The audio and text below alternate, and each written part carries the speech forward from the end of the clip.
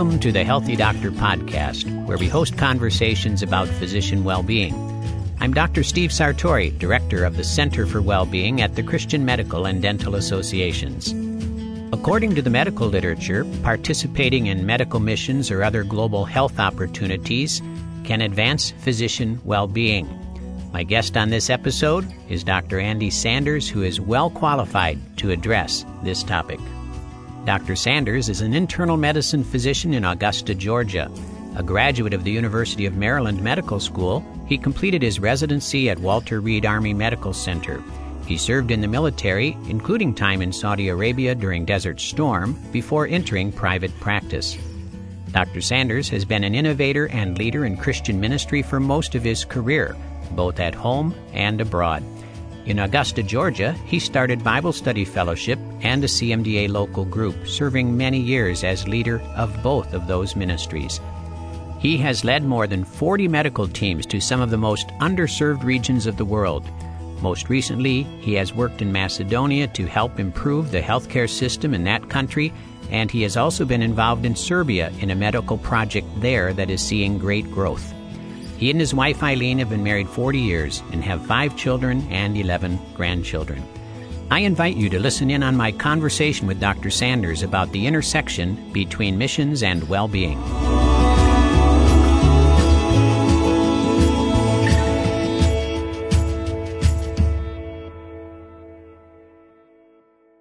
Andy, thank you for joining me on this episode of the Healthy Doctor Podcast. Well, thank you, Steve. It's a true pleasure for me to be on here with you. Thank you very much. Thanks, Andy. As you know, there is research that even shows that service and global medicine and medical missions can actually be beneficial to our well-being as physicians. I know you have experience in that, so I would invite you to share a bit about your experience in global medicine.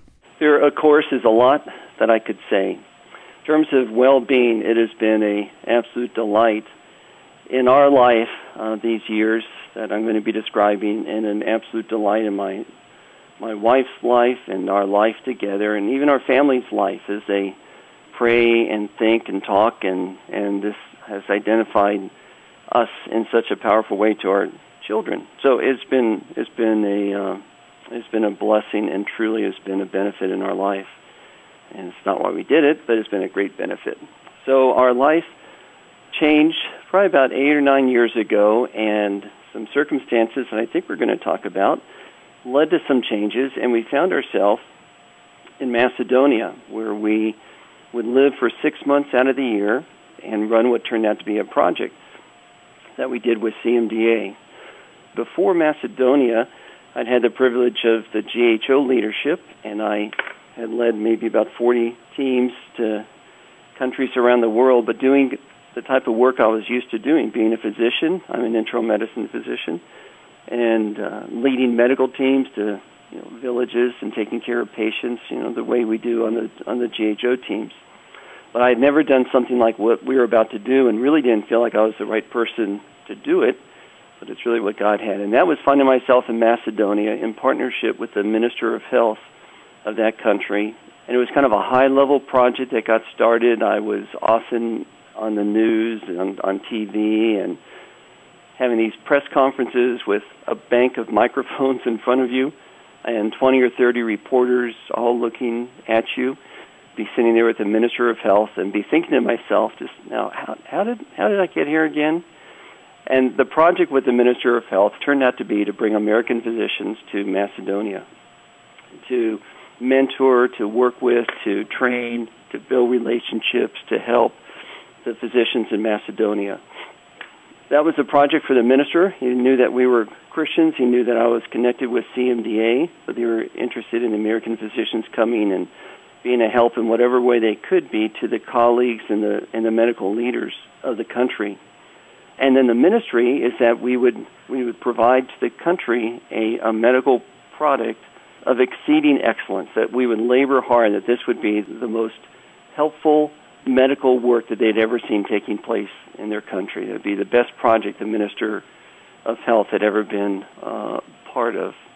But that would be the foundation for bringing the gospel, that these American doctors would be coming who love Jesus, who want to proclaim Christ, and they would build relationships with the head of cardiac surgery, with interventional cardiologists, with dermatologists, psychiatrists, all different specialties, and build those relationships, meet with residents, have coffee, get in homes, and on the basis of those relationships be able to share their love for Christ and to explain the gospel to these medical leaders that in this country most of them have never clearly heard the gospel presented before.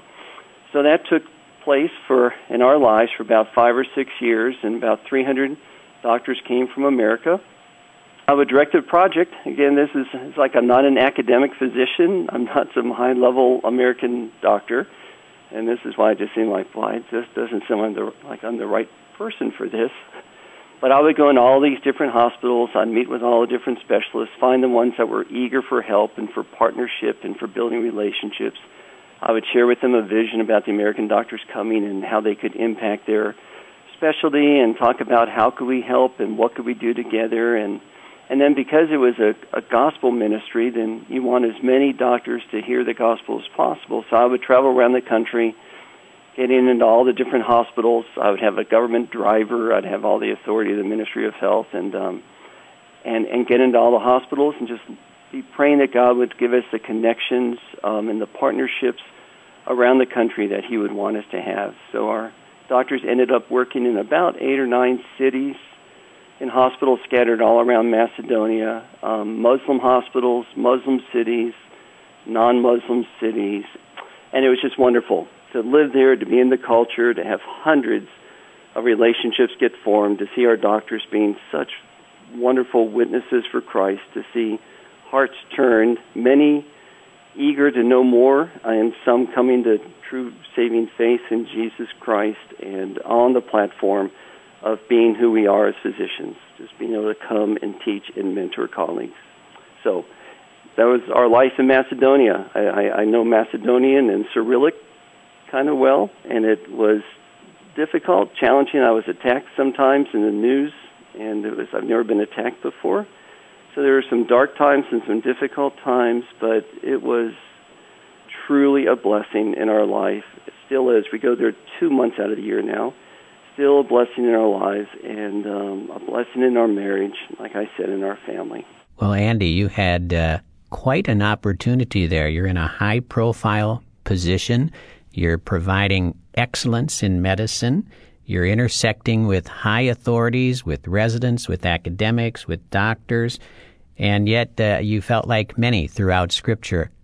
How did I end up here? I'm not the right person for this. What am I doing in front of all these microphones? And you told me, you said, we found ourselves in Macedonia. Now, when you said that, I said, people don't just wake up and find themselves in Macedonia. There's a story or a journey that took you to Macedonia. So I would like to ask you, what was it that led to you getting to finding yourself in Macedonia? I was a Christian physician, and with my Christian physicianship, I had my Christian physician thoughts and my Christian physician plans, and they were pretty well laid out, and I had a real expectation for how my Christian physician life was going to go for the next 20 or 30 years.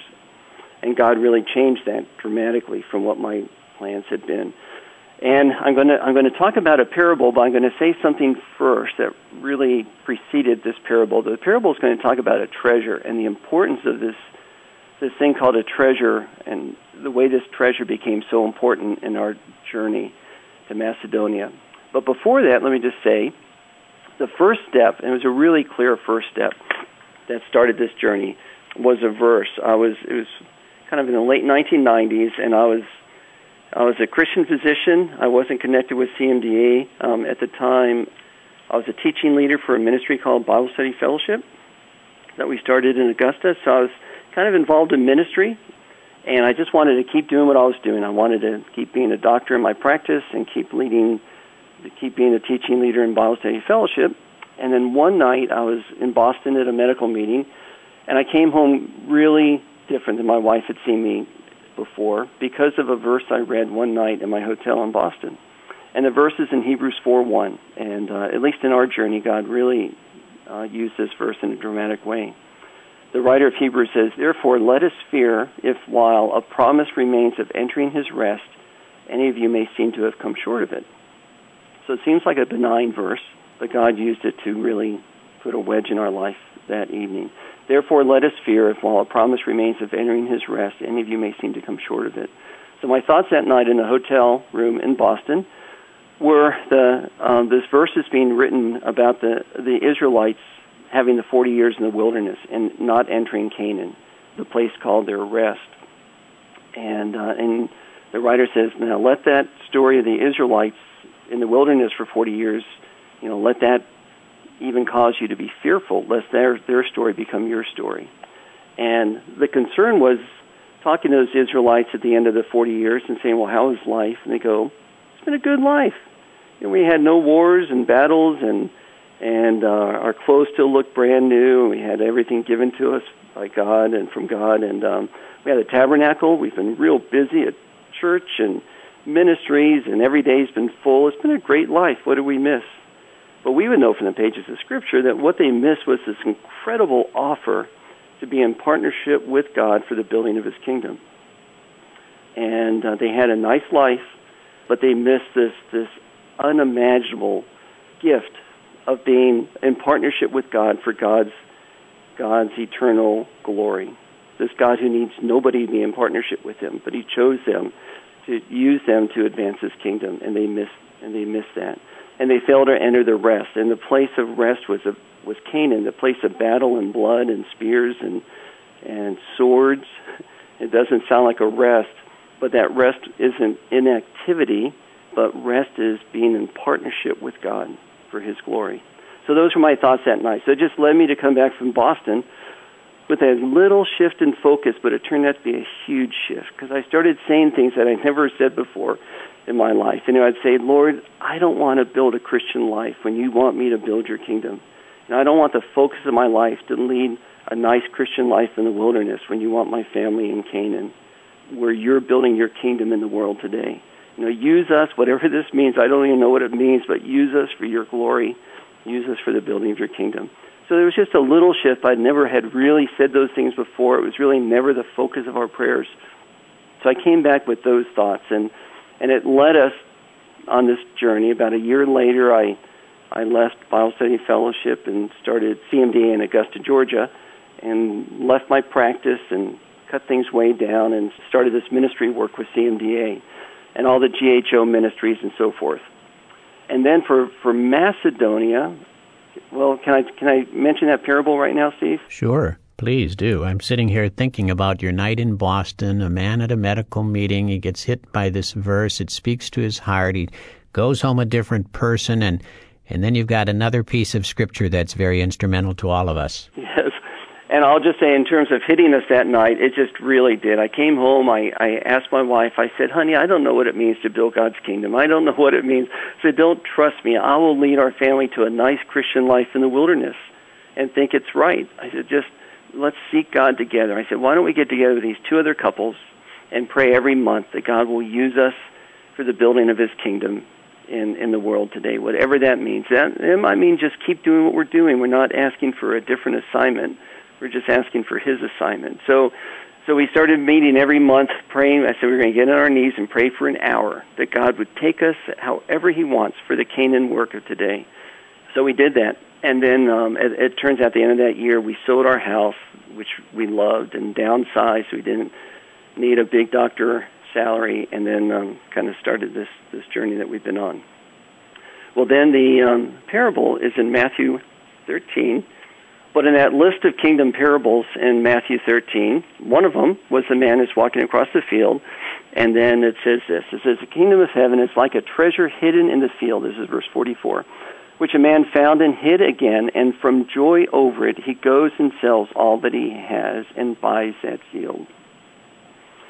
So when I read that verse, and when I read that verse years ago thinking about this, I get pictures in my mind when I read, and I just kind of imagine. And so I imagine going up to this man that found the treasure, but going up to him a day before the parable and seeing his house and seeing his field and seeing his oxen and seeing all the things he has and saying, boy, I love those things you have. Can I have them? The guy says, no, you can't have them. He said, I'll buy them from you. He says, I love these things. I will never let them go. This was my father's. This was my grandfather's. I've worked hard for these things. No, you can't have them.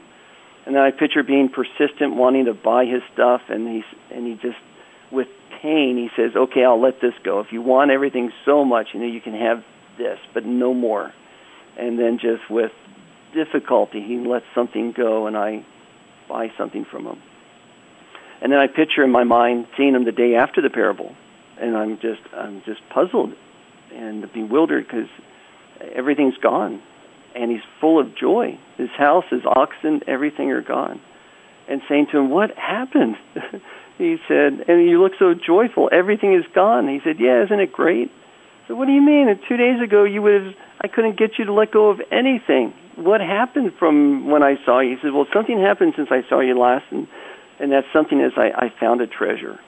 And the point for that to me has been that we're called to uncover the treasure of Christ, the treasure of the glory of God, the treasure of being in partnership with Him for the building of His kingdom. And this treasure, we're called to uncover it more and more, to see it more and more, and to desire and to be captivated by this treasure. And as in the history of the world, there is transforming power in treasure. When people get captivated by worldly treasures, they'll do anything. They'll trek across Africa. They'll do anything for treasure. There's this power in treasure, but even more so for this eternal treasure.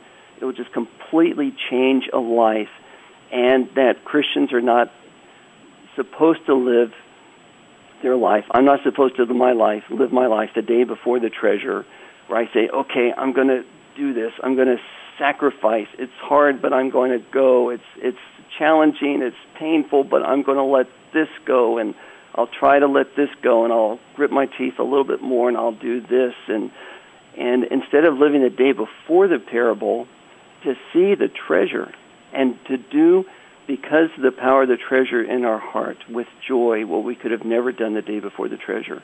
I've certainly tried to live some of my Christian life the day before the treasure, where it's just my effort, it's my gritting my teeth.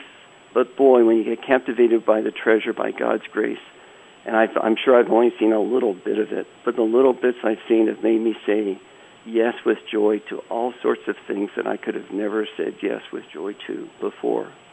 So I think that's been a big part of this journey is focusing on the treasure. Before I say one more thing about Macedonia, can I share one other verse from this period of time in my life? Yes, of course. Thanks.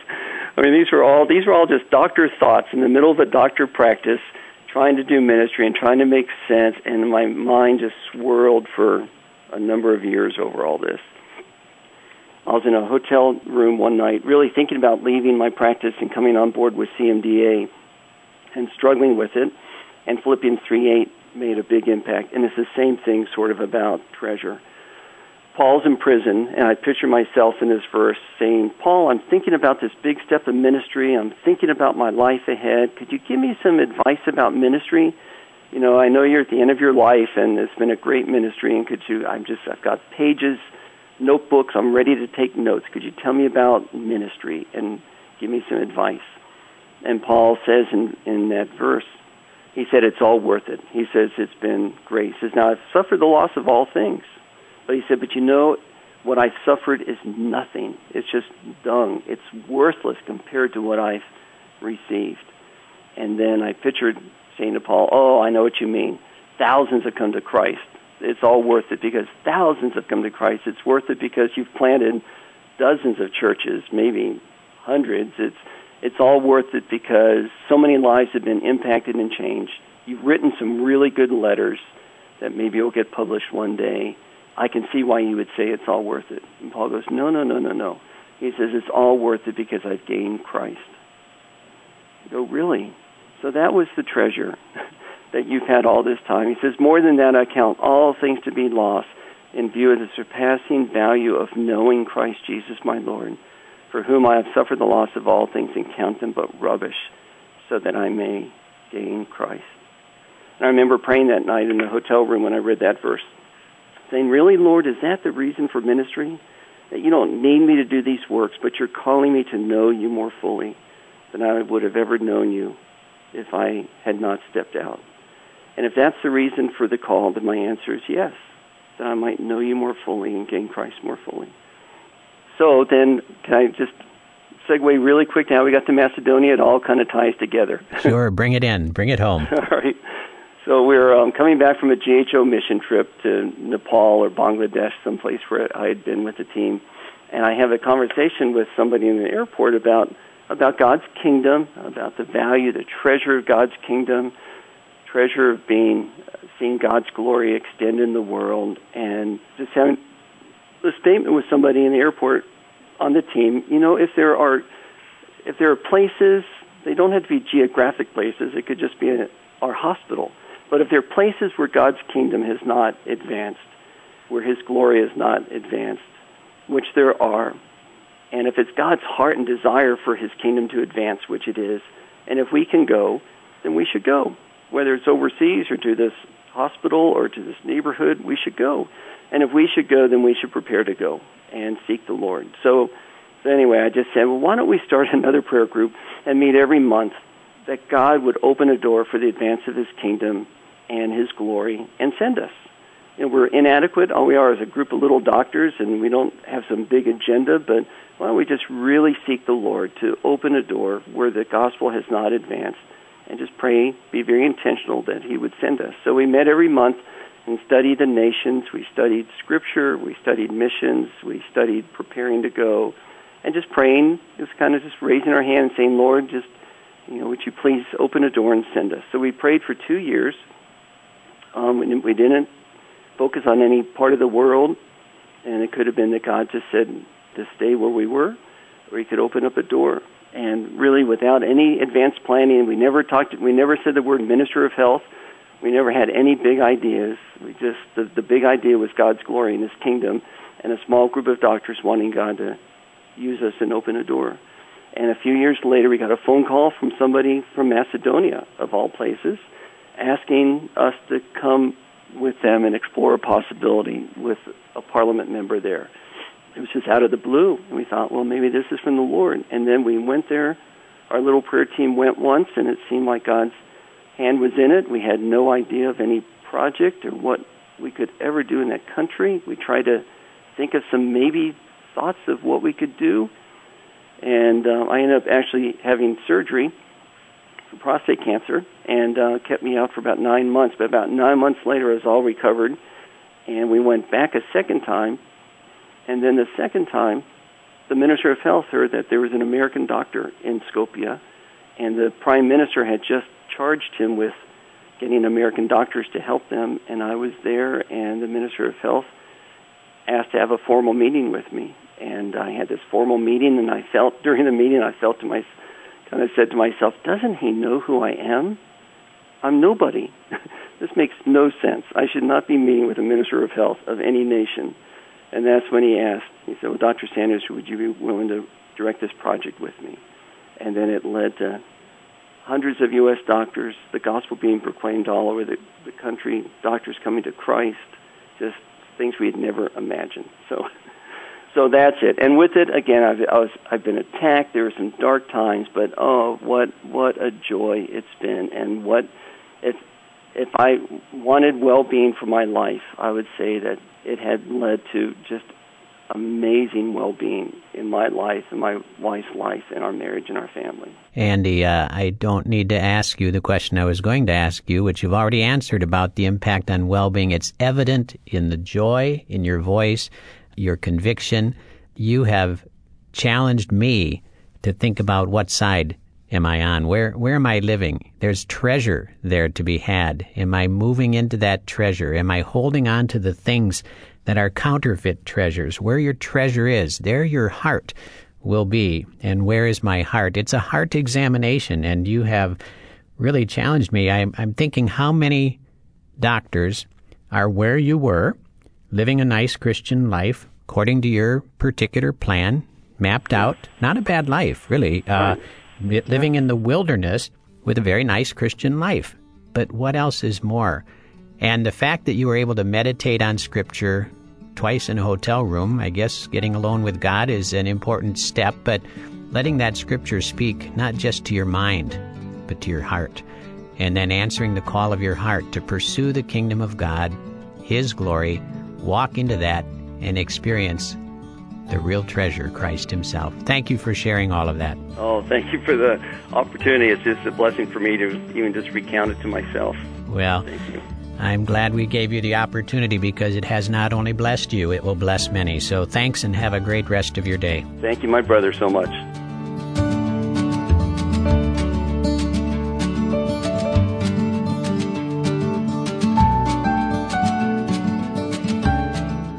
I have found Dr. Sanders' words very challenging personally. Do I want to live my nice Christian physician life? Do I want to live in the wilderness when there's a treasure that's yet to be had, and that treasure is Jesus? These words are challenging for all of us as physicians. I'm not sure what your takeaway is, but I challenge you to think about that. If you are interested in experiencing the joy of serving abroad, visit cmda.org/MEI for information about academic opportunities, or visit cmda.org/GHO for clinical opportunities. At the CMDA Center for Wellbeing, we help healthcare professionals align with God, optimize well-being, and maximize influence. For more information, visit cmda.org/wellbeing. If you are interested in hosting a well-being retreat or you need a speaker for your meeting or event, email wellbeing@cmda.org. If you want help managing burnout, navigating change or transition, or growing your leadership skills, a CMDA coach can help. Visit cmda.org/coaching. Thank you for listening to this episode of The Healthy Doctor. Tune in again next month, and until then, care for yourself as you care for others.